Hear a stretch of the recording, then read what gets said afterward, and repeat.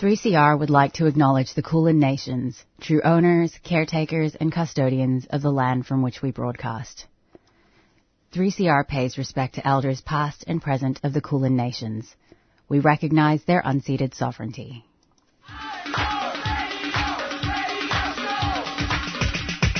This is 3CR Breakfast. Oh, yeah. Alternative news, analysis and current affairs. Monday to Friday, 7am until 8:30am. Only double. Clap your hands.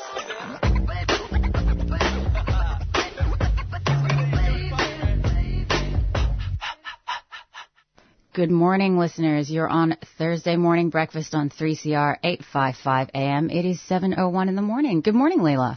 Good morning, Priya.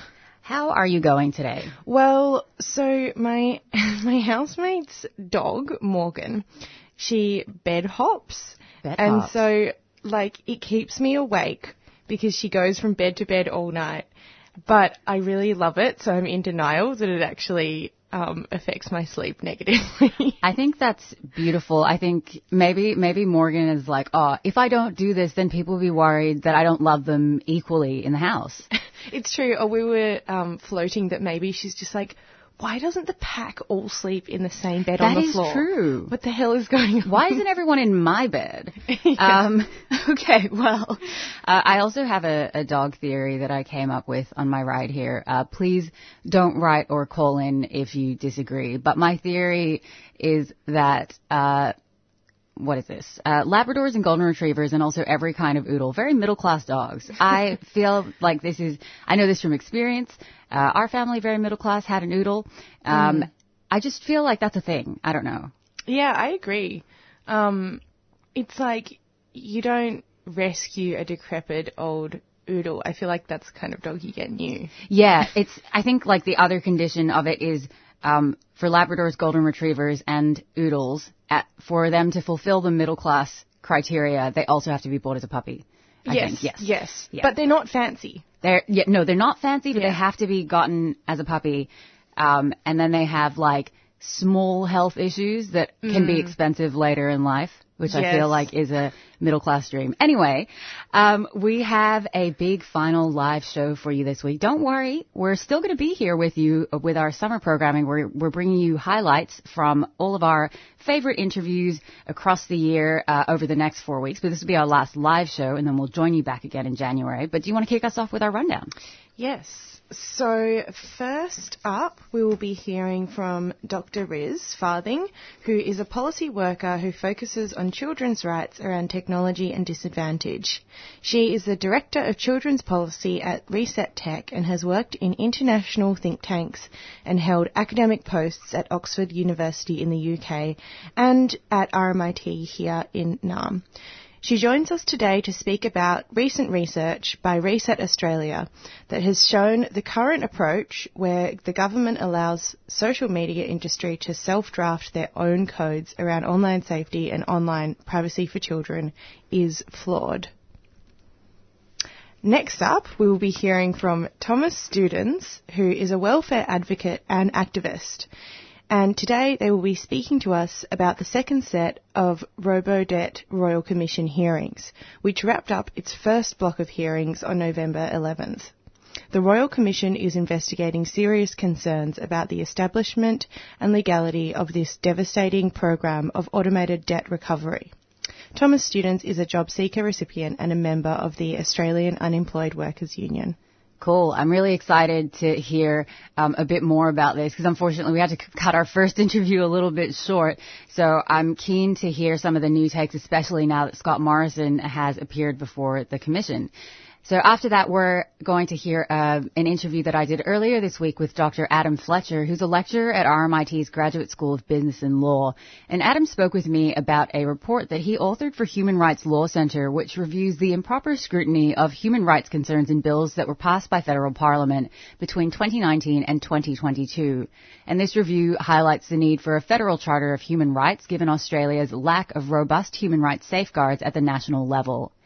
And then finally, we'll be joined by Anna Draffin, who's the CEO of the Public Interest Journalism Initiative, to discuss the Treasury's 12-month review of the News Media and Digital Platforms Mandatory Bargaining Code, which was released early this month, as well as the need for additional regulatory changes to address outstanding concerns about Australia's media environment. Now, the code came into effect in March 2021, and it seeks to regulate the power imbalance in commercial relationships between digital platforms and Australian media organisations. I think there was a lot of to-do at that time about how this would affect things in terms of media visibility on companies like Facebook, but it'll be really interesting to talk through what this looks like 12 months on, and especially the impacts that it's had on smaller media businesses and independent media organizations. So that's all coming up on Thursday Morning Breakfast on 3CR 855 AM. Stay tuned. 3CR would like to thank our sponsors, Earth Greetings, cards that connect, care, and celebrate. Support wildlife and habitat with every purchase. Inspired by nature, giving back to the planet. Learn more at earthgreetings.com.au. And we're back on Thursday Morning Breakfast on 3CR 855 AM. And we're going to jump into our news headlines for today. So, Leela, take it away. These are the news headlines for Thursday, the 15th of December. The Yoorrook Justice Commission is currently holding hearings into the impact of child protection and criminal justice systems on First Peoples in Victoria. The hearings heard that poor record keeping within child protection services affects its ability to look after children in care. A review found that the department did not have current addresses for over 100 children in care. It also heard that it was only Aboriginal children that were subjected to strip searches in custody, something that the police denied when confronted by Kurnai Legal. Families are not given adequate support to address the reasons why children are removed, such as drug use, mental health, family violence, and experiencing homelessness. CEO of Jira, Antoinette Braybrook, stated that women cannot heal in prison, and prisons are being used to solve issues of mental health and homelessness.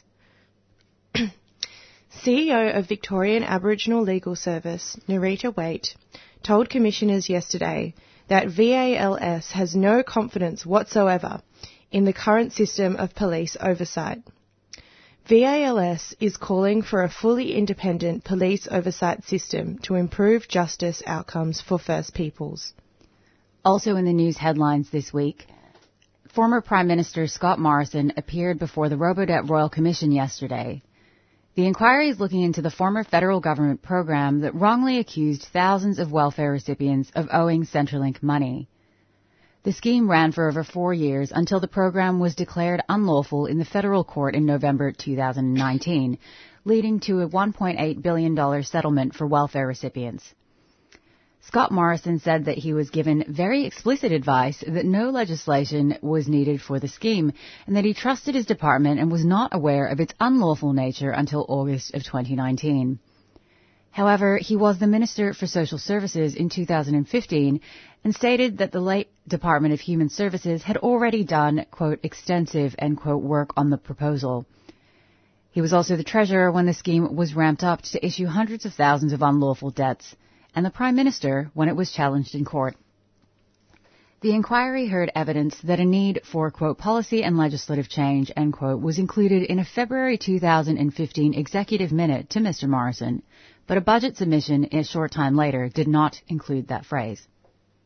In other news, legislation to introduce power price caps and billions in energy bill relief has enough support to pass Parliament.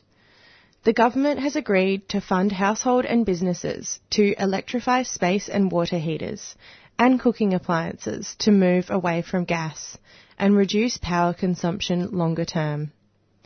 Greens leader Adam Bandt says the estimated savings for switching from gas appliances to electric could be up to $1,900 a year for some households. But too many people had been barred from those savings by the upfront costs of switching over. The legislation being introduced today will allow the federal government to cap gas prices, but coal will have to be capped by the states. Opposition leader Peter Dutton has said that planned caps will be damaging to the economy and argued that they will, in fact, drive up power prices as producers withdraw supply from the market. However, the government will not need the opposition's support when the bill is brought before Parliament today. And finally, in headlines for today, Western Australia is setting children on a, quote, fast track, end quote, to detention and prison through housing policies that result in severe overcrowding and homelessness, according to families and justice advocates. Lawyer Kate Davis has said that the Housing Authority's eviction of children to homelessness is a significant contributor to the youth justice problem. The ABC states that these comments come amid calls to lift the age of criminal responsibility and hold an inquiry into systemic problems in the juvenile justice system, which have seen children housed in adult prisons and confined to their cells for more than 20 hours a day.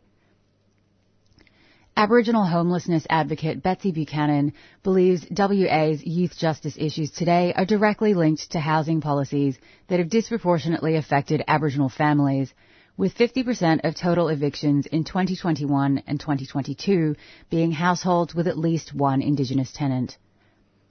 Of the 629 young people who were put into youth detention in WA last year, 125 were wards of the state. These have been the news headlines for Thursday, the 15th of December. You're listening to 3CR on 855 AM. The sun is shining, or at least it's attempting to, so get your picnic blankets out and gather your mates and stock up on your summer wine. We're so excited that our summer wine fundraiser is back. This year we're selling delicious wine generously provided by 3CR supporter Jamshed Wines. Just $20 per bottle, or you can snap up even more of a bargain by buying in a dozen or half dozen lots and mixes. Order online 3cr.org.au/shop or call the station on 9419 8377 during business hours. Jamshed Wines is a 3CR supporter.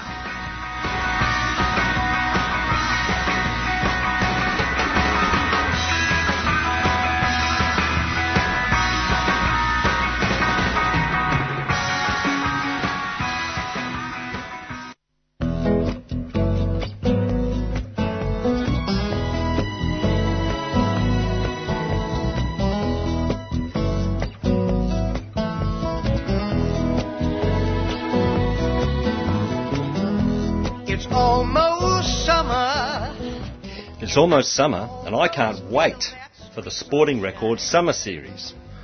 We're able to stretch our legs with 4 one-hour episodes starting on Thursday, the 22nd of December at the normal time of 4 p.m. We have some very interesting guests lined up for you, so don't miss it.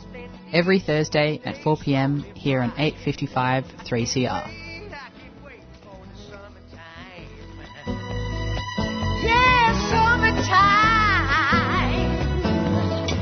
Living a loving life so damn easy. Have you heard it on the news about this fascist brew thing? Evil men with racist views spreading all across the land. They're pulling on the boots in Brazil and wiping off the eggshells in Moorabbin. Fascism's on the march, and we say, yeah, nah. Yena Pasaran is a new weekly program on 3CR dedicated to tracking this rise in Australia, Aotearoa and all around our increasingly warm little globe. Every Thursday at 4:30 p.m, we'll be talking to writers and fighters about some angry blighters. Brothers, sisters, we don't need that fascist crew thing. And we're back on Thursday morning breakfast on 3CR 855 AM. And Inez, take it away with our first interview. Thank you. So we are now joined by Dr. Riz Farthing, who's a policy worker who focuses on children's rights around technology and disadvantage. She's the Director of Children's Policy at Reset Tech and has worked in international think tanks and held academic posts at Oxford University and RMIT. She joins us today to speak about the recent research by Reset that has shown the current approach where the government allows the social media industry to self-draft their codes around online safety and children's privacy is flawed. Thanks so much for joining us here today, Riz. No, thank you for having me. Well, I think I wanted to start off by saying that, on Human Rights Day, a collection of children's rights organisations have urged the government to reconsider how it advances children's rights in the digital age. And also that only 21% of Australian adults say they would trust social media companies to actually write the codes around children's online safety and privacy. And young people themselves agree that only 14% of teenagers say that they would trust social media companies to, quote, write their own rules.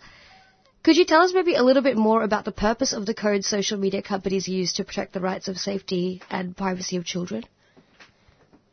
Sure. It's a really good question. So basically, look, Australia has really good laws around online safety, which give us the e-Safety Commissioner and a public complaints mechanism that can take down a lot of harmful content, which is great. But this only kicks in after harmful stuff has been posted and reported, right? So when it comes to the upstream stuff, the requirements that could actually stop harmful content and harmful practices before they reach the public, before they cause that harm, our online safety laws leave these largely to be addressed through codes. But here's the kicker. In Australia, industry themselves are left to write these codes. So we've got the social media industry writing the online safety codes for children and young people. And this is the exact same industry that we know, it really doesn't value safety that highly. So, despite what we saw about how Meta and Facebook value kids' safety from, everything that Frances Haugen leaked and showed us last year, it's their representatives alongside other representatives who are the ones who are drafting the proposed online safety codes for social media companies in Australia right now. And as far as I can tell, I don't know. I mean, I just think that these companies have had 20 years to improve their own processes, to improve their own practices already, but they haven't. And so I'm not 100% sure why the government is letting them write their own codes, because I'm not sure that they're going to write codes that force them to do any improvements, because otherwise they just do them themselves. It just seems a bit like we're going to be spinning in the sand here. Yeah, absolutely. And I think the biggest concern, or one of the biggest concerns we have is around, privacy. And I know that the common concern, I guess, also with age at which social media accounts are set to private. What does it mean for like a 16 or 17-year-old to have an account that's private as well? Yeah, look, it means a lot. So when a young person has a private account, they're not discoverable or they're not recommended to an adult stranger to friend or follow or whatever it's called on that platform. And these can have really huge safety implications. So one of Meta's own internal documents that was uncovered by Frances Haugen last year, it said that up to 75% of it's called inappropriate adult minor contact on that platform, or what you and I might call grooming. That happened because young people and adult strangers had been connected by Facebook's People You May Know algorithm. So defaulting kids to private accounts is really about ensuring that all young people get that little bit extra help, like a little bit of an extra nudge to be safe and private, rather than having extra risks sort of heaped on them. And in the rest of the world, where codes have been drafted by regulators or legislators, those codes actually say, look, whenever anyone under 18 opens a new account, it should be defaulted to the sort of privacy to the max, the highest privacy settings possible on that platform. Whereas in Australia, where we've let industry draft our proposed codes, they've said every new account under the age of 16 needs to be set to these privacy to the max default settings. So in effect, industry that runs platforms that operate globally, it's the same platform globally, they've decided that Australian 16 and 17-year-olds will be that little bit less protected than 16 and 17-year-olds in Ireland, in California, or in the UK, where regulators have drafted the code. And I don't know, I mean, to me, I think that sticks. I reckon Australian kids, and all kids for that matter, deserve the best protections we can offer them. But that's not what we get when we let industry draft their own laws. Yeah, it sounds like there's a real problem with regulation and the way Australia is really not I guess, on the same kind of standard internationally as it really should be.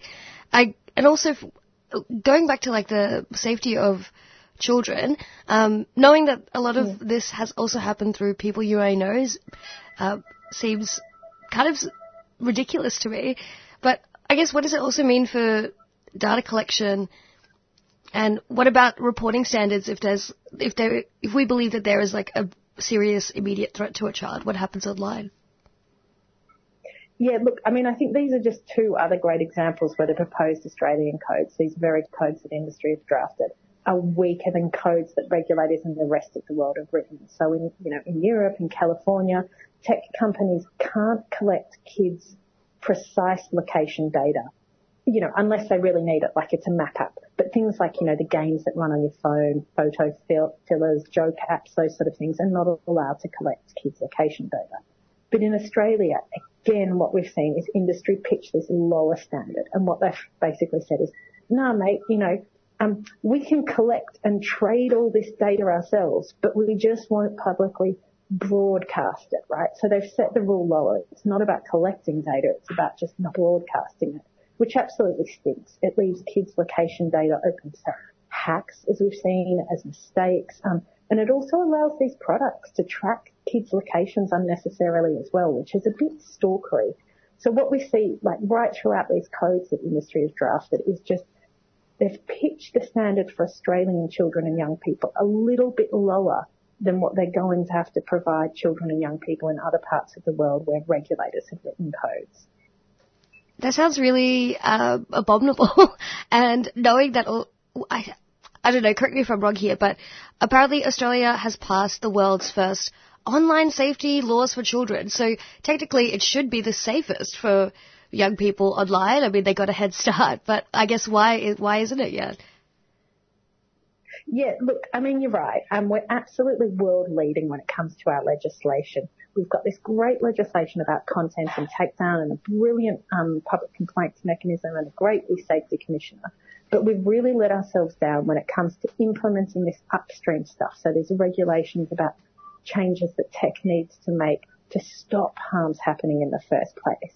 It's this stuff that could really transform the digital environment to be safer. So there's less harmful content that needs to go to e-safety in the first place. But the Australian approach really is just, okay, well, we'll let industry draft their own codes around this stuff and they can work this out. And it just fails children. Yeah, I mean, when people are writing their own codes, or even oftentimes when people are like investigating themselves, we don't usually get the most independent and thorough kind of codes that are not for the best interests of the people that it needs to serve. I guess given this, who should be writing the codes and regulating them, with children's best interests and safety and privacy at heart? Look, I think this one's a no-brainer. What we've got to bin these weak codes that have been drafted by industry that haven't yet been signed off. It's not too late. What we need to do instead is do what happens all around the world, everywhere else. We need to unleash our expert regulators and let e-safety draft the codes around how to meet basic safety expectations. And as you mentioned at the top there, we recently polled the public about this and they absolutely agreed. We asked a representative sample of adults who they thought should draft the codes around online safety, and 73% of people said it should be the e-safety commissioner. So there's real public support for a new approach for asking our e-safety commission to draft our codes around online safety. And if we don't, there's going to be a real trust gap. So we also asked in that same poll, look, would you trust the social media industry to draft their codes if they did? And 71%. So, you're talking the majority of the population said they didn't trust the social media industry to draft their own codes. So in effect, what we've got at the moment is we've got an unpopular, ineffective approach through co-regulation. And I reckon it's time to bin it and let our regulators get on with the job of writing their codes and regulating them like everywhere else in the world. Yep, that sounds like a really fantastic step forward, and knowing that the public agrees. And I guess also I personally don't know what an e-safety commissioner is. Would you mind telling me and the listeners more about that? Yeah, sure. So what Australia has is we have an Online Safety Act that's been passed by Canberra, passed by Parliament, so we've got a law in place. And that law sets up an independent regulator called the E-Safety Commissioner. And it gives the E-Safety Commissioner broad powers. And those broad powers are investigative, to research, to educate, to help people, and also run this public complaints mechanism and ensure that, you know, if something goes wrong, like you're a young person, you're being bullied online, you've got somewhere that you can speak to, you can go, and they can help you out.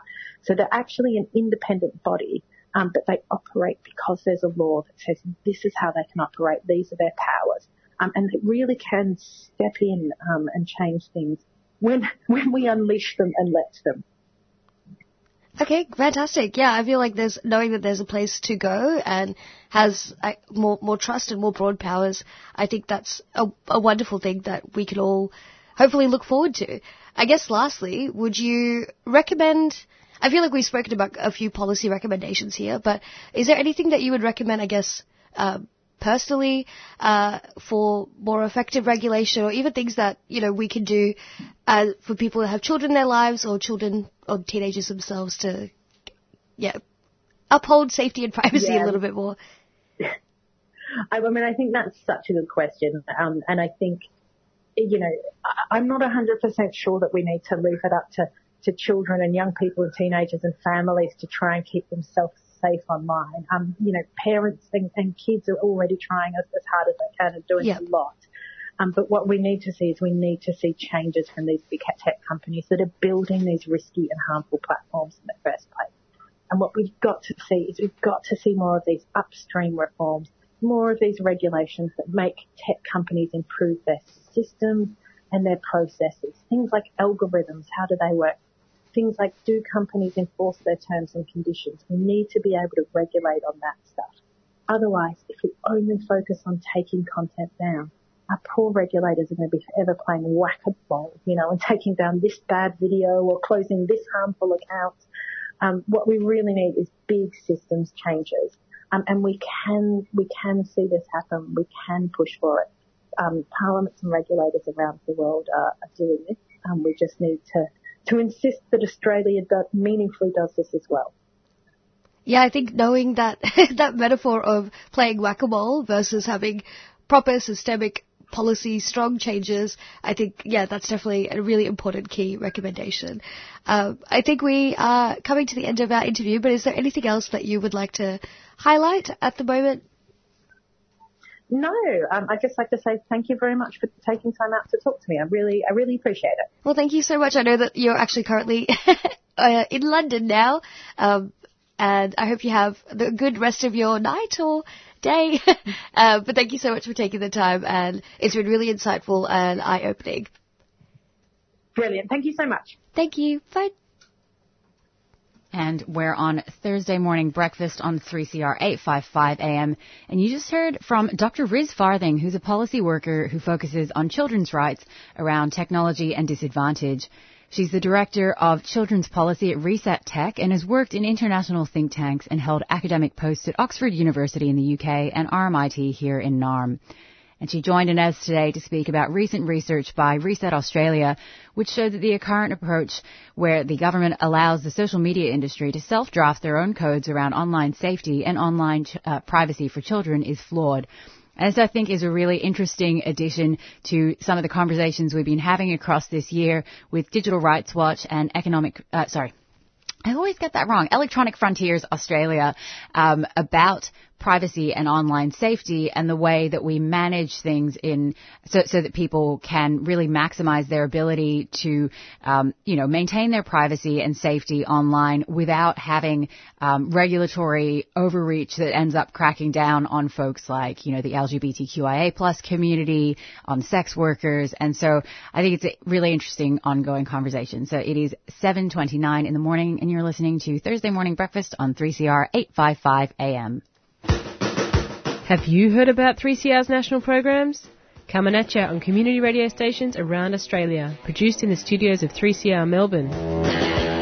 services will be cut, jobs may well be lost, and workers' entitlements will be undermined. Their basic human rights are as important as everyone else. Over 200 million years, individual species have evolved. I mean, birds were once dinosaurs.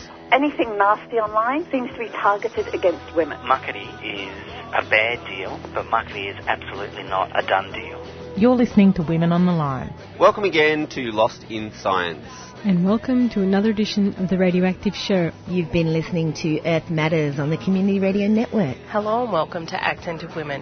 Anarchist World this week. Listen to Beyond Zero, global warming science, solutions and action. You are listening to Let the Bands Play. Tune in to Stick Together, worker stories and union news. Grassroots Voice is broadcast weekly on the Community Radio Network. And we're back on Thursday morning breakfast on 3CR 855 AM. And next up, welfare advocate and activist Thomas Studin joins us to speak about the second set of Robodebt Royal Commission hearings, which wrapped up its first block of hearings on November 11th. The Royal Commission is investigating serious concerns about the establishment and legality of this devastating program of automated debt recovery. Thomas is a job seeker recipient and a member of the Australian Unemployed Workers Union. So welcome, Thomas, job seeker to job seeker. I always love an opportunity to do an interview of that nature. Good morning. And here we are at work. Exactly. The most important work. So you've been covering the Royal Commission in detail since it began in October, and today we welcome you back to cover the second block of hearings. As you mentioned when speaking to Priya earlier in November on the 17th, Royal Commissions can be really information dense and pretty hard to decode what's important for like the average onlooker. And this is something that I believe has really been exacerbated since Mr. Morrison took the stand yesterday. Could you please outline the main takeaways from this second block of hearing? Yes, well, we'll get to him in a minute, I suppose.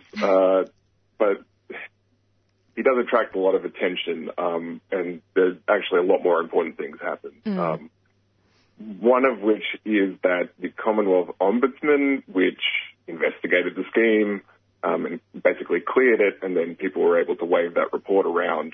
It meant the scheme was able to continue legitimately for a while.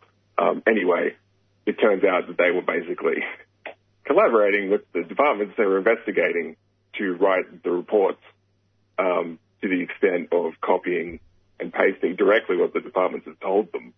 And there's, communication within the department saying, oh, they're really under pressure at the moment. They'll probably just accept whatever copy and paste job we give them. So that's interesting. They'll be called, they've volunteered someone to have questioning. They can't be compelled by a Royal Commission. That seems pretty problematic. Wow. But they've agreed to, finally. So we'll get to hear from them. That was a bit of a mind blower. But what is more important, that is what we heard from frontline workers specifically. We heard from the Commonwealth Public Sector Union. A couple of their senior officials detailed the impact on frontline workers and how they raised their concerns to the union, like directly, numerously, specifically figuring out what was wrong basically immediately. And, detail on how the union was ignored. Secretary Catherine Campbell made an interesting inference that they might, perpetrate a fraud by putting a fake whistleblower up. Not sure what she was doing there. So, yes, we had Centrelink workers in Tasmania who basically faced disciplinary action for protesting Robodebt. We heard about all staff emails basically threatening termination and saying, be careful what you say on social media, which Colleen Taylor, who's one of the workers we heard from directly, she took to heart and she emailed the secretary of the department, Catherine Campbell, directly with the takedown of the scheme, like exactly what's wrong with it. And not only that, but saying, like, if you need me to explain this to you, I can do that. And like, yeah.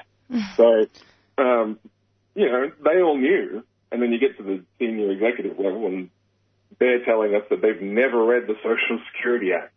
But the secretary of the department responsible for administering it, again, self-evidently pretty problematic. So yes, these frontline workers were ignored. They were threatened into silence, and there were horrible psychological impacts on them. And so that's the main takeaways for me. The department was in a protracted industrial dispute for 3 years.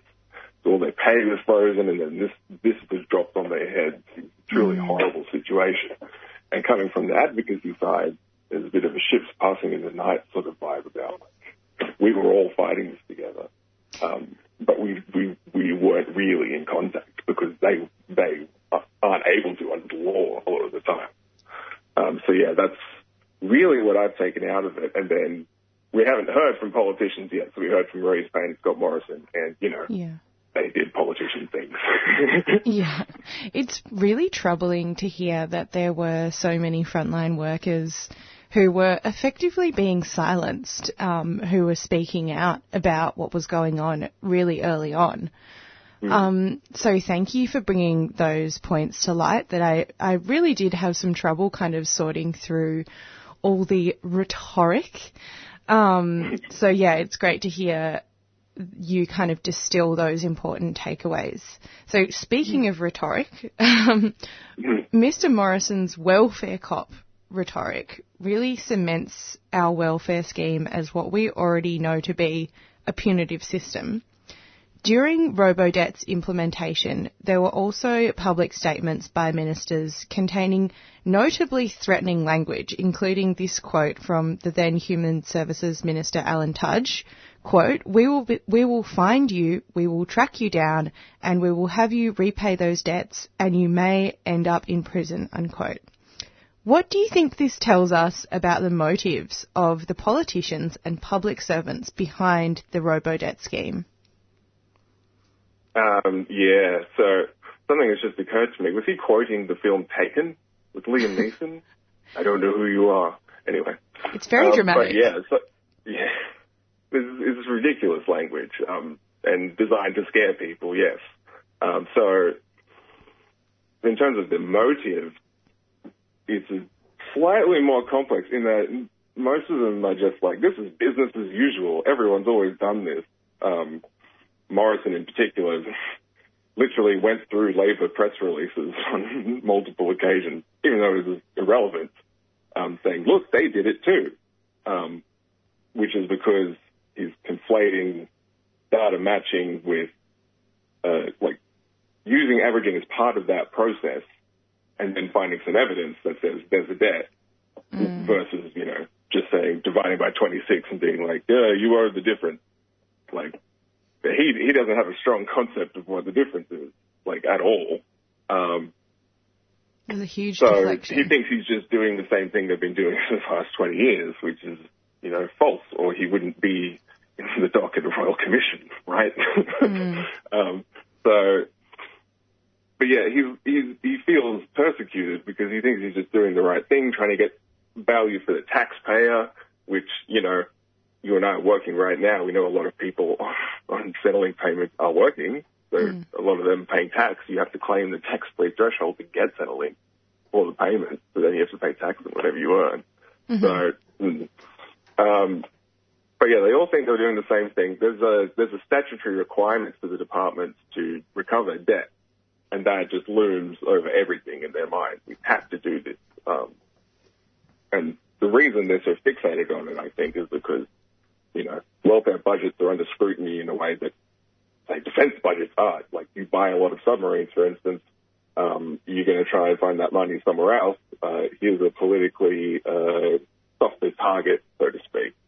So that pressure, whether it's explicit in their minds or not, is always there. And the thing is, they've been squeezing blood from a stone from welfare recipients for years, and the returns are diminishing. And so I think all of those factors are a pressure cooker of things that led to Robodebt. So it is, some parts of it are conscious and people being opportunistic, and some parts of it are more grounded in the normative expectations of the system of government, which appears deeply broken. Having watched 200 hours of this stuff, I had to tell you. Yeah. But they think they're doing a good thing, right? Like, Morrison's like, I'm the son of a policeman. Yeah, that comment was... And it's so normal in their mind to conflate overpayment debts, which can be just honest mistakes, happen all the time, for any number of reasons, and actual fraud, which is a crime. Like, let me be clear, there's a distinction. Not declaring income is not actually a criminal offence in any way. That's settled at law, unless you are perpetrating fraud by doing that. Yeah. So it's not the same thing. And so Morrison's waving around Labor press releases like, this is just what we've always done. And he's technically wrong, but in some ways he's not. So yes, we're getting sort of closer to a picture of what everyone's motives were and why they did what they did. We're not quite there yet. It's going to be a good few months. But, and to an extent, the motives aren't the issue. It's how we stop this from happening again, like how we corral all these forces in a way that makes sure we don't hurt people with our welfare system, because it's meant to be beneficial. Like, that is the constitutional basis on which it exists. And there's all this anti-welfare stuff, which is completely at odds with it. And so it's tearing itself apart variously. Deeply contradictory, and you can see it manifested in the minds of the executives and the politicians that made this happen between themselves, let's say.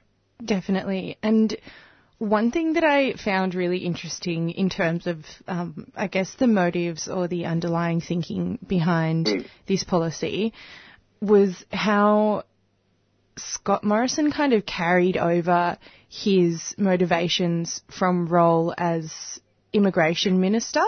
And I think what you pointed out is like kind of targeting vulnerable groups to extract money, basically.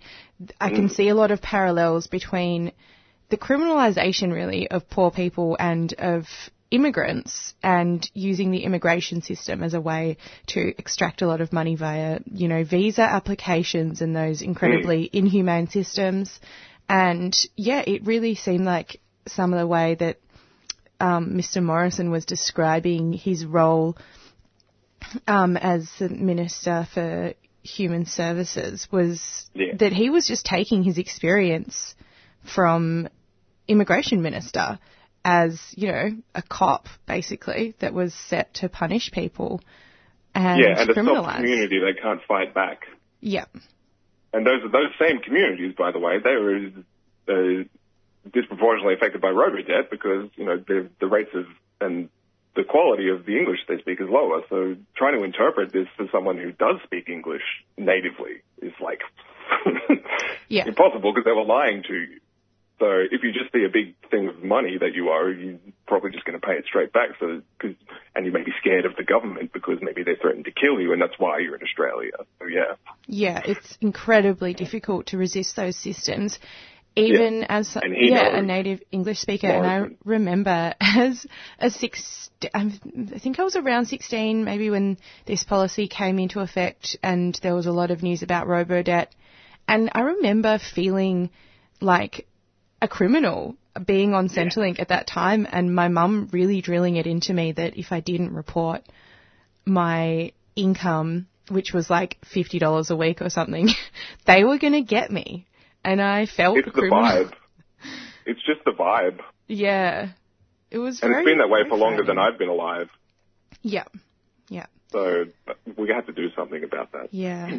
So over the course of this second block of hearings, it's become clear that income averaging for the purpose of debt recovery is unlawful. The Australian Taxation Office provided the PayG pay data of Centrelink customers to the Department of Human Services under a voluntary guideline, despite holding concerns about the use of their data for the purpose of welfare debt collection. I was going to ask you what you think should be done to ensure government bodies are held accountable for how they share our data. Yeah, well, the short answer is literally anything at all. There's just every time anything comes up, I'm like, if we had some sort of Human Rights Act, if we had something enforceable, and even at a lower level than that, if we had an ombudsman that didn't collaborate with the departments on independently investigating them, like, that would have done wonders. So, like, the fact that it's all voluntary, as you say, is a huge issue. You can't just leave it to good fortune and everyone being on the same page. It doesn't work that way. There's the whole problem, like, the Westminster system is shot through with this. Like, accountability is to the public, so they don't consider that you need to enforce it necessarily. Because everyone will be so outraged, they'll just vote you out, basically. That's the accountability mechanism. So when we've got record low levels of engagement with our politics, we need, like, laws and stuff to keep an eye on them. Yeah. So, like, I guess data matching, people have said, oh, well, it's not bad in and of itself. Yeah, sure, but that doesn't mean that it doesn't need limits, like anything, really. And it's exceeded the pace of the reform, the technology. So just nothing's been done. And it's a problem of successive government. And, like, the problem largely is that they're all considering money when they're making these decisions to, put things through a computer. It's not greatly technically complex the way they did it, quite crude and, what's the word? Anyway. Yeah. But basically, they're considering money.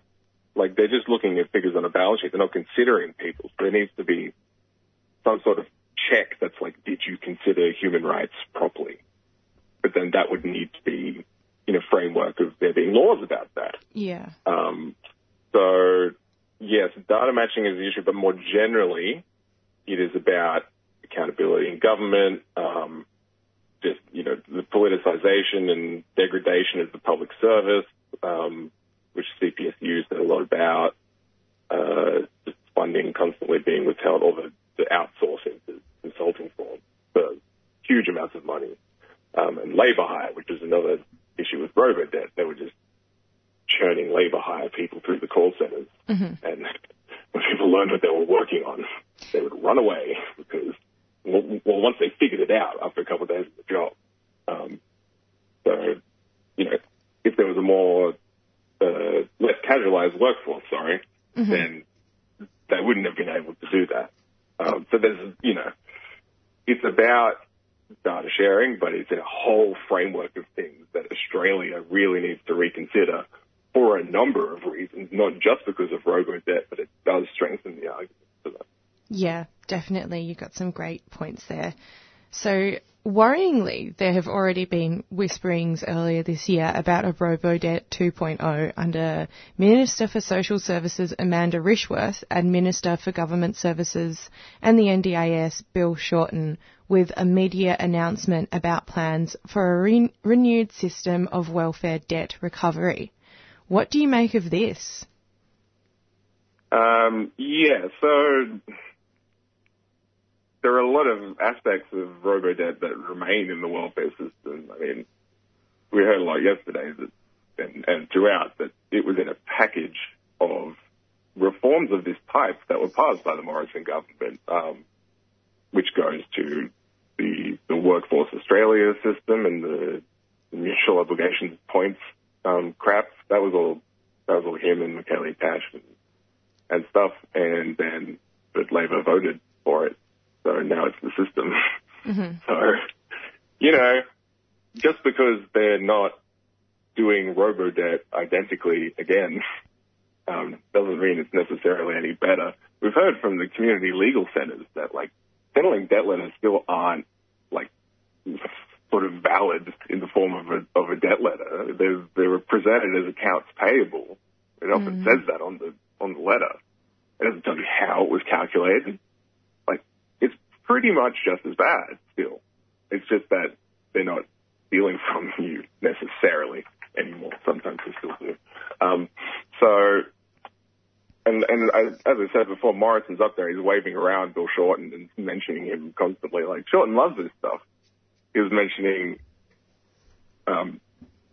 there was an interview where he went on Sky News to talk to former Labor, I think he's an MP or a senator, I can't remember, Graham Richardson. Anyway, Morrison was saying he invented data matching because he's right-wing now, so they obviously took that up between themselves. That, I invented doing this for Labor, so they're all full of shit. Anyway, so, yes, there is a distinction, but it's not really that much of a distinction between what Labor are doing. Yeah. And just because it's lawful doesn't mean that it's right to go after people for making honest mistakes that are just about a few $1,000s here and there. Like, you get $30 a year in tax out of Chevron. For Christ's sake, go and hit them up for money. Like, yeah, you have this statutory requirement to get these debts. That's fine, but there's also the beneficial purpose of the welfare system. It's meant to help people. It's not meant to be a magic pudding or a piñata that you can just wax the budget savings. It's ridiculous. Yeah, it's really... And so, overall, that is still the idea. That's still the normative political context. So, Labor need to have a real think about why Morrison is up there waving their names around. Yeah, it's really a punch below the belt for people that are already kind of struggling and in really vulnerable positions. Oh, yeah. And it is very much like same system, different outfit. Who I may say, Labor are doing nothing for materially right now. Yeah, there hasn't been any meaningful change as someone on JobSeeker. If anything, it's just gotten slightly more confusing and frightening with all the kind of surface level changes, I guess. It's so scary that I got a job doing this for myself. Well, thank you. So I think we're going to have to wrap up, but this has been incredibly informative, really important information that you've gone over today. Thomas, thank you so much for joining us, and I look forward to talking to you again next year. Thank you. Talk to you then. Bye. We just heard from welfare advocate and activist Thomas Students, who spoke to us about the second block of Robodebt Royal Commission hearings, which began on the 5th of December. The Royal Commission is investigating serious concerns about the establishment and legality of this devastating program of automated debt recovery. You're listening to Thursday Breakfast on 3CR 855 AM.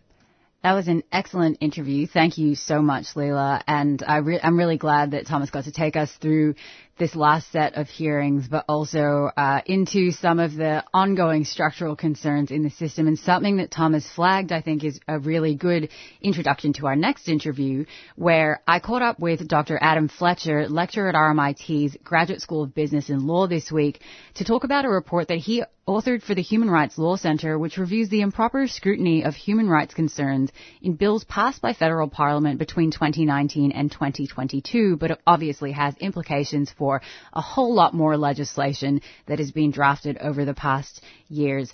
And it highlights the need for a federal charter of human rights, given Australia's lack of robust human rights safeguards at the national level, which I'm sure influences things like the development of punitive social security policy. So let's jump into that interview now.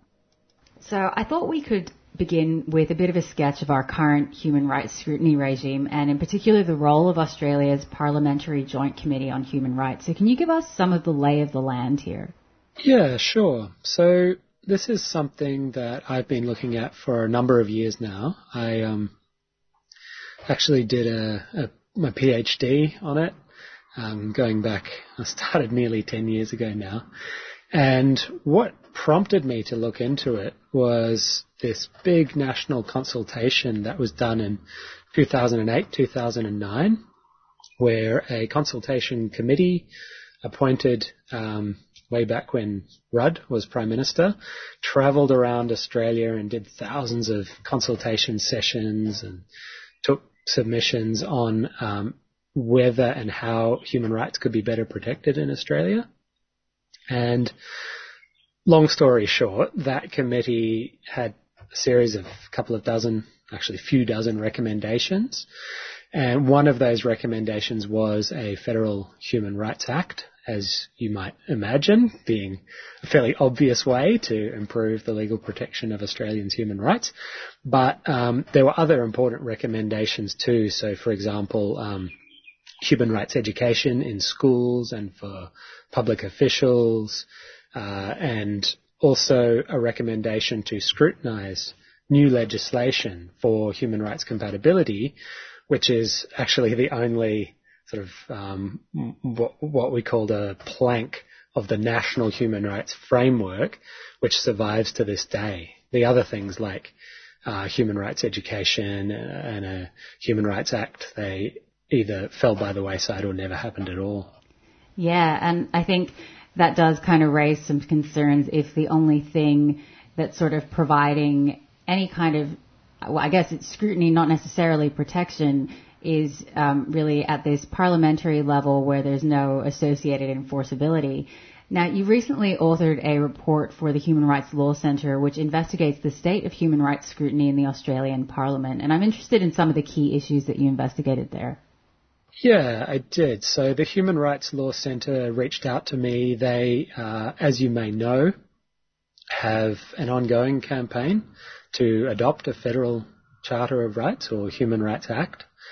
And complementary to that is looking at this existing, I guess, what's sometimes described as flagship human rights protection mechanism, which is led by the Parliamentary Joint Committee on Human Rights and involves public servants working on the drafting of bills, drafting what's known as a statement of compatibility with human rights. So they assess whether there's any potential incompatibilities with Australia's international obligations under various human rights treaties, UN treaties. And then the parliamentary committee looks at that assessment, decides whether it agrees, whether the law which has been tabled potentially raises issues with, it could be anything, could be privacy, the right to vote, freedom of expression, whatever it may be. And that has now been in place for a whole decade. So it began operation in 2012. I had done previous research, as I mentioned, and we wanted to look at the last few years, so leading up to its 10-year anniversary, and see whether the impact of this scrutiny regime had stepped up, whether it had changed since the early years when my research and research of other scholars, sort of most prominently Professor George Williams, Professor Rosalind Dixon, I cite a whole range, Professor Simon Rice, I cite a whole range of scholars in the report. We all kind of concluded that its impact was really limited because the Scrutiny Committee, it is not one of the most influential committees in the Federal Parliament, and it struggles to it produces excellent reports on the compatibility of new laws, but it struggles to get the government to make any changes to those laws in response. Yeah, and I think in my own work looking at social security policy, it has been both heartening and very frustrating to read those reports sometimes where, occasionally there'll be a really strong indictment of a piece of legislation by the Scrutiny Committee, but at the end of the day, there's nothing that's really done to prevent that from, being enacted. And I was hoping that you could maybe tell us a bit about some of the aspects that you covered in the report. And I was thinking in particular of Chapter 3, which looks at legislative instruments of concern, because I find this quite interesting in terms of their ability to evade immediate parliamentary scrutiny. So can you tell us a bit more about some of the human rights implications of delegated legislation and maybe a bit about what it is for people that might not be familiar? Yeah, sure. Thanks for picking up on that, Priya. So, as you can probably tell from the report, it's an interest of mine. In wearing another hat, I teach administrative law, which is essentially the law of how people in Australia can assert some of their rights against government. It's not human rights law, but it's the way you can contest government decisions, for example. And crucially, it's also the only way you can contest these pieces of delegated legislation that I mentioned in the report. So delegated legislation, I can only give a brief overview. I'm used to talking about this in great depth, but delegated legislation is essentially the Parliament under our Constitution has supreme law-making authority. It makes all the acts, and then it delegates some power to the executive to make laws which need to be made urgently or require some sort of in-depth technical expertise that may be a specialized agency. It could be about fertilizer, it could be about meteorology, like those sorts of things sometimes require regulations which are so specialized or so urgent that the Parliament can't practically deal with them. And a large proportion of our law is actually these sorts of regulations, ministerial directions. They might relate to all the visa rules that you see. They relate to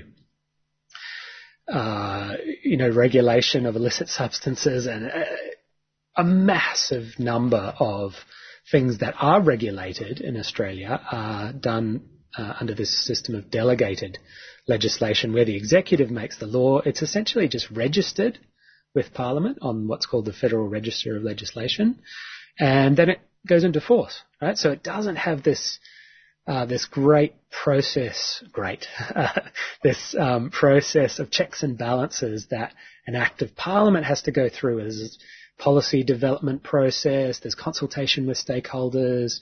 There is, parliamentary debate, sometimes public debate, over the content of the law. Usually delegated legislation is passed much more quickly with little debate, occasionally a consultation with just any stakeholders the government chooses, which may be only one or two. So you can see how there's potential there for delegated legislation to have a great effect on our lives without being adequately scrutinized. Yeah, and there's this post hoc kind of assessment about whether it's really doing the job that it's meant to and whether it should be disallowed. But I think as well with the development of legislation in general, there's been some pretty terrible legislation that's been developed in the Social Security area that even has gone through the scrutiny process and, has had to develop this statement of compatibility with human rights and then been assessed in that way, had the debates, and yet has still gone ahead. So I was also hoping that you could tell us about this disjuncture between requirements for parliamentary scrutiny and then the sort of enforceability on issues of human rights. Yeah, that's the crucial issue, Priya. So there are sort of, as I mentioned, the committee, if you have a look at some of the committee's own assessments, so for example, as part of their 10-year anniversary, they published a paper on, statistics, how many bills they've affected and so on, and there is some influence. You can measure some influence, and they say that there's much more indirect influence, so their members talking to ministers in the halls of Parliament and so on. But really, what we would like to see, myself, the Human Rights Law Centre, we would like to see more overt influence, right? We would like to see them being part of what was originally intended when this was recommended by the Consultation Committee, which is a dialogue between Parliament and the executive, and Parliament would say, we have concerns about compatibility with Australia's international human rights obligations, and then the executive would say, oh, well, that's concerning. Let us go back and review and consider whether we could improve compatibility. But, really that second part is usually lacking. Usually there's a dismissive response or a response from ministers just reasserting compatibility in their, I suppose, interpretation of things. But if we had one of the other recommendations of the Consultation Committee, which is a National Human Rights Act, then there would be a complementary role for the courts. Okay, so there would be an expanded dialogue, if you like exists in the ACT, in Victoria, and now in Queensland, where cases are sometimes brought under one of these contested laws by individuals affected by them, and then the relevant court might produce a ruling which says this law can't be interpreted compatibly with human rights, or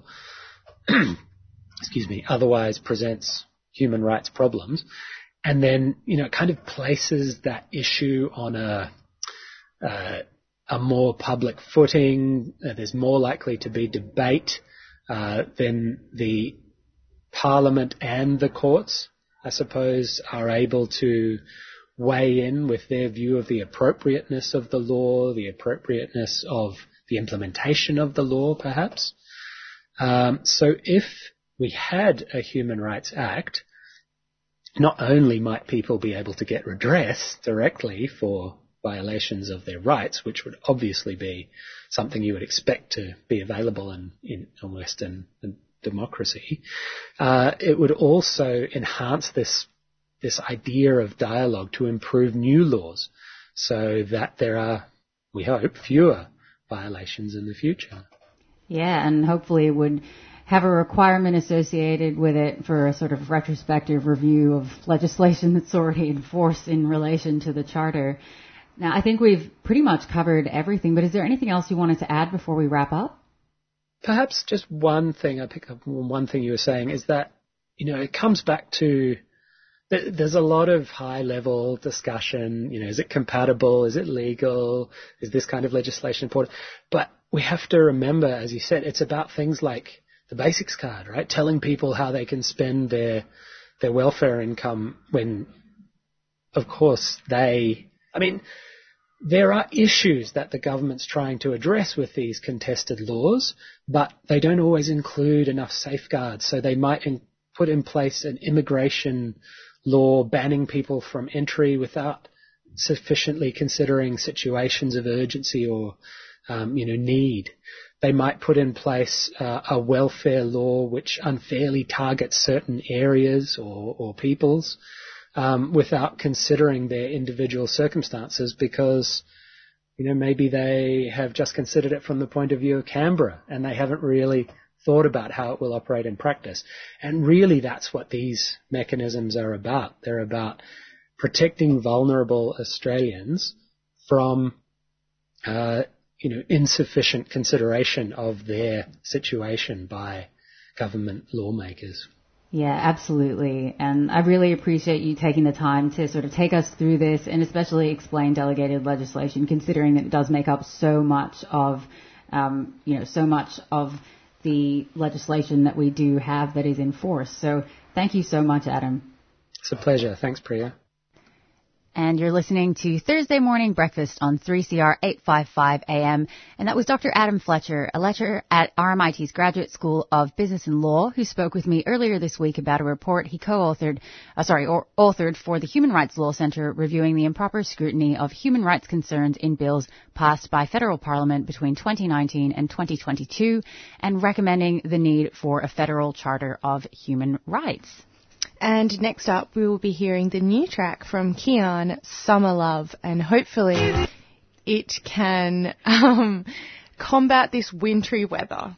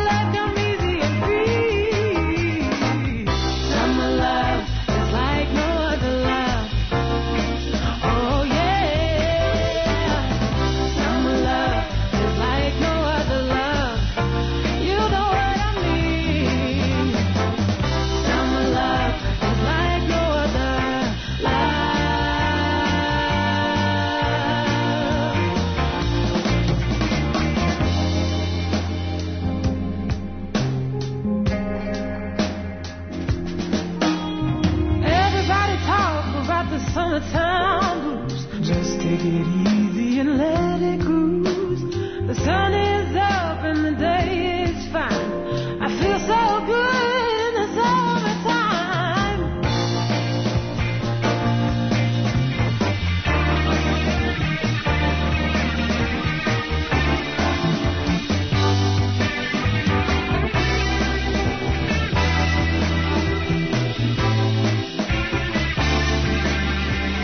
When you bring your loving to me, let your love come easy and free. Summer love is like no other love. Oh yeah. Summer love is like no other love. You know what I mean? Hey, summer love is like no other love. Oh yeah. Summer love is like no other love. Yeah. Summer love is like no other love. You know what I mean? And that is Kian's new track, Summer Love. And hopefully it's got you moving, it's got you excited. A really lovely one to, I suppose, get rid of some of those wintry blues which appear to be sticking around. La Nina hitting again. But you're listening to Thursday Morning Breakfast on 3CR 855 AM. And we are now joined by Anna Draffin, who is the CEO of the Public Interest Journalism Initiative. And Anna joins us to discuss the Treasury's 12-month review of the News, Media and Digital Platforms Mandatory Bargaining Code, which was released early this month, as well as the need for additional regulatory changes to address outstanding concerns about Australia's media environment. And this code, which came into effect in March 2021, seeks to regulate the power imbalance in commercial relationships between digital platforms and Australian media organisations. Anna, thank you so much for joining us. Thanks, Priya. Great to be here. Yeah, and it's great to have you on to chat about this, because I think there was a lot of conversation in early 2021 and in that lead up thinking about how, the code might work and how it might affect media organizations' interactions with social media platforms. And then we saw a bit of a drop-off of media visibility on social media platforms. But then there hasn't been a huge amount of coverage or discussion about it since. So this 12-month review, I think, is a really good prompt to think about the impacts of the code and, what's going right, what's going wrong, what needs to change. So as I mentioned at the top, it's a mandatory code of conduct that was intended to address this power imbalance in commercial relationships between designated digital platforms and Australian media businesses. So could you start off by reminding listeners a bit about how the code works and why it was put into place in the first place? Yeah, so as you said, the code was intended to address a commercial competition imbalance that the ACCC had deemed between digital platforms and news media. So if you think about it, the ACCC data shows that 81 cents in the dollar in advertising spend in Australia goes to Google and Meta, and that leaves 19% for the rest of the news media market in terms of advertising revenue. So you can really see how the decoupling of that revenue has undermined the business model for news media. And so this code was going somewhat to addressing that competition imbalance, where you think about the size of the digital platforms relative to the size of the news media business. There is an imbalance there. And we've seen that certainly this morning through the reporting on the safety to similar effect when you think of just how large some of those tech companies are. So the other thing to remember too is whilst it's been quiet in terms of coverage on the code here in Australia, globally it has not, because many countries have followed Australia's lead. It was global first legislation back in March last year, and we're now seeing New Zealand, Canada and the US, as well as the UK and EU, all quickly following in behind. So it has been that first pass at attempting to regulate the digital platforms in a market where they have a huge power that is considered imbalanced in terms of their competition. Yeah, and now that we're sort of 12 months past the establishment of the code, the Treasury has flagged in its review of the code, has flagged it as a success to date. But before we look at maybe some of the limitations of this assessment, can you tell us about some of the key findings in the Treasury's review of the code's implementation so far? So the Treasury's finding of success is looking at the commercial outcomes. So there's an estimated $200 million per annum of deals flowing through to news media businesses, which in aggregate is substantial and certainly should be applauded in terms of providing necessary new revenue into news media companies. However, what it doesn't do is look at the breakdown of those dollars and the directions in which they flow. Because the code in itself is actually inactive at the moment, because no digital platform has been designated, instead what you're seeing is those commercial deals are struck outside the boundaries of the legislation. So that does still leave a large amount of discretionary power with the digital platforms in determining who they will and won't bargain with. And we've seen, for example, in the case of Meta, that the largest exemption there is that they've chosen not to negotiate with SBS. From Pidgey's point of view, SBS is the largest producer of non-English public interest journalism in the country, and we would see that as a distinct weakness in the legislation's existence at the moment. But until a platform gets designated under the code, there is no compulsion as to who they do or don't deal with. That being said, we do know that the government agencies have been routinely commenting. Rod Sims, when he was still chair in the ACCC, certainly provided public comment around what his expectations would be in terms of the digital platform's investment in news media. Yeah, and I mean it is concerning to see sort of public broadcasters be left out of these concerns because, at the end of the day, as you mentioned, it'll be certain segments of the population as well that are, have their access to news media through social media platforms potentially curtailed based on this. So the review contained a list of recommendations which included that the Australian Competition and Consumer Commission, or ACCC, should be granted further information gathering powers to find out about these commercial agreements that have been drawn up under the code. So can you tell us a bit about the significance of this recommendation, which I understand Pidgey has welcomed, and take us through your concerns about some of the other recommendations that were made? Yeah, so we were really pleased to see the report pick up that has been a key recommendation of ours throughout the legislation's development and then through the legislation's review. So making sure that the ACCC has an ongoing role in terms of monitoring the outcomes and producing the aggregate data so that there is a degree of transparency and accountability back to the general public so we can actually really ascertain whether there are genuine returns to the public, particularly given that the legislation isn't intended to directly fund public interest journalism. So what it's there is to address the competition imbalances we've discussed, but that really, if we contextualise that, you need a thriving media sector in order to ensure and cross-subsidise the heavy costs that producing public interest journalism requires. So this is about having a healthy, thriving media sector such that public interest journalism remains invested in across all levels of news production.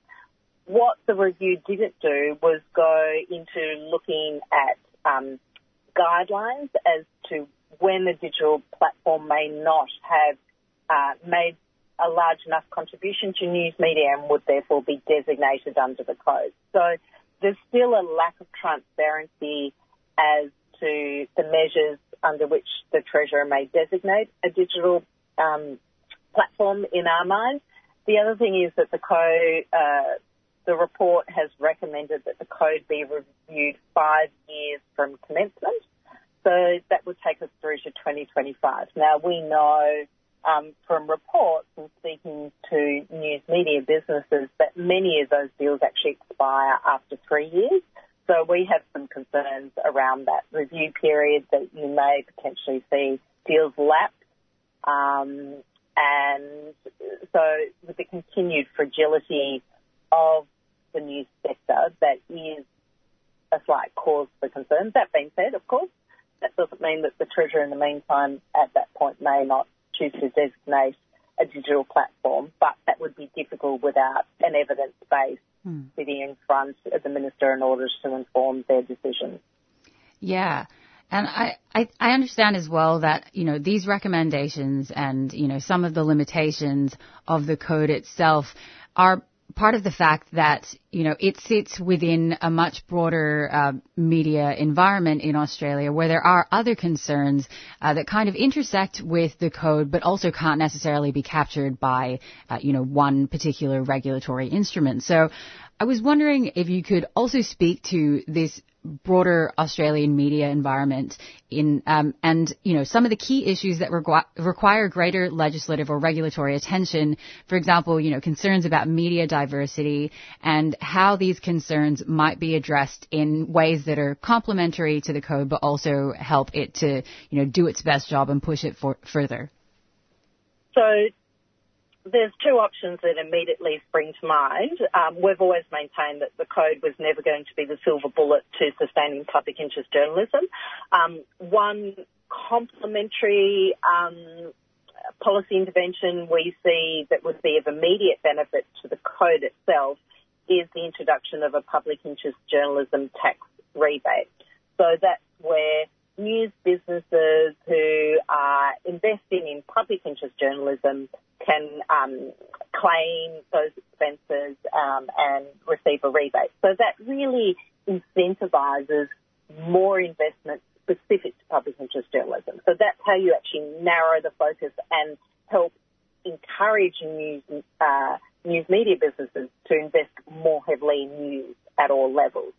Now, Canada already has such a rebate in place, but what they don't have is a news media bargaining code that creates new revenues in order to be reinvested. So that's one.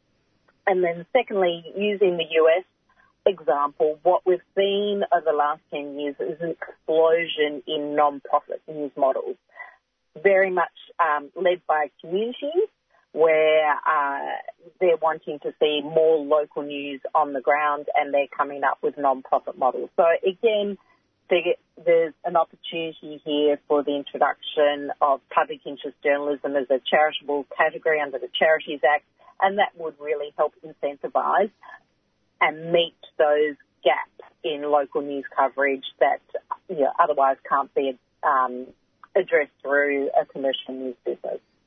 Yeah, I mean, it feels kind of interesting to be having this conversation on a community radio station as one of those kinds of organizations that does try, and, you know, especially through these current affairs shows and, you know, Thursday Breakfast, which I've been very privileged to be a part of, tries to, you know, draw attention to current affairs issues in a way that, you know, wouldn't necessarily be platformed through mainstream media platforms, but nonetheless, I would say, provides some valuable, you know, analysis of current affairs topics.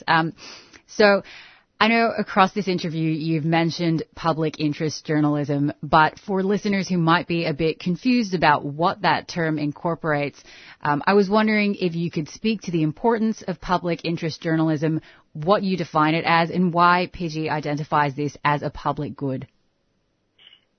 So that's the information, fact-based reporting that helps inform our decision-making as citizens. So if you think about reporting on local government, on different levels of government, court reporting, crime reporting, and particularly in regional and rural Australia, you know, the importance of community reporting, and we've all really experienced the importance of local news reporting through the pandemic and natural disasters of recent years. So that's what we're really focused on, is making sure that there is a provision of public interest journalism for for members of Australian communities, and making sure that there's levels of public interest journalism that focus really on that local but also the regional as well as the state and national news of import.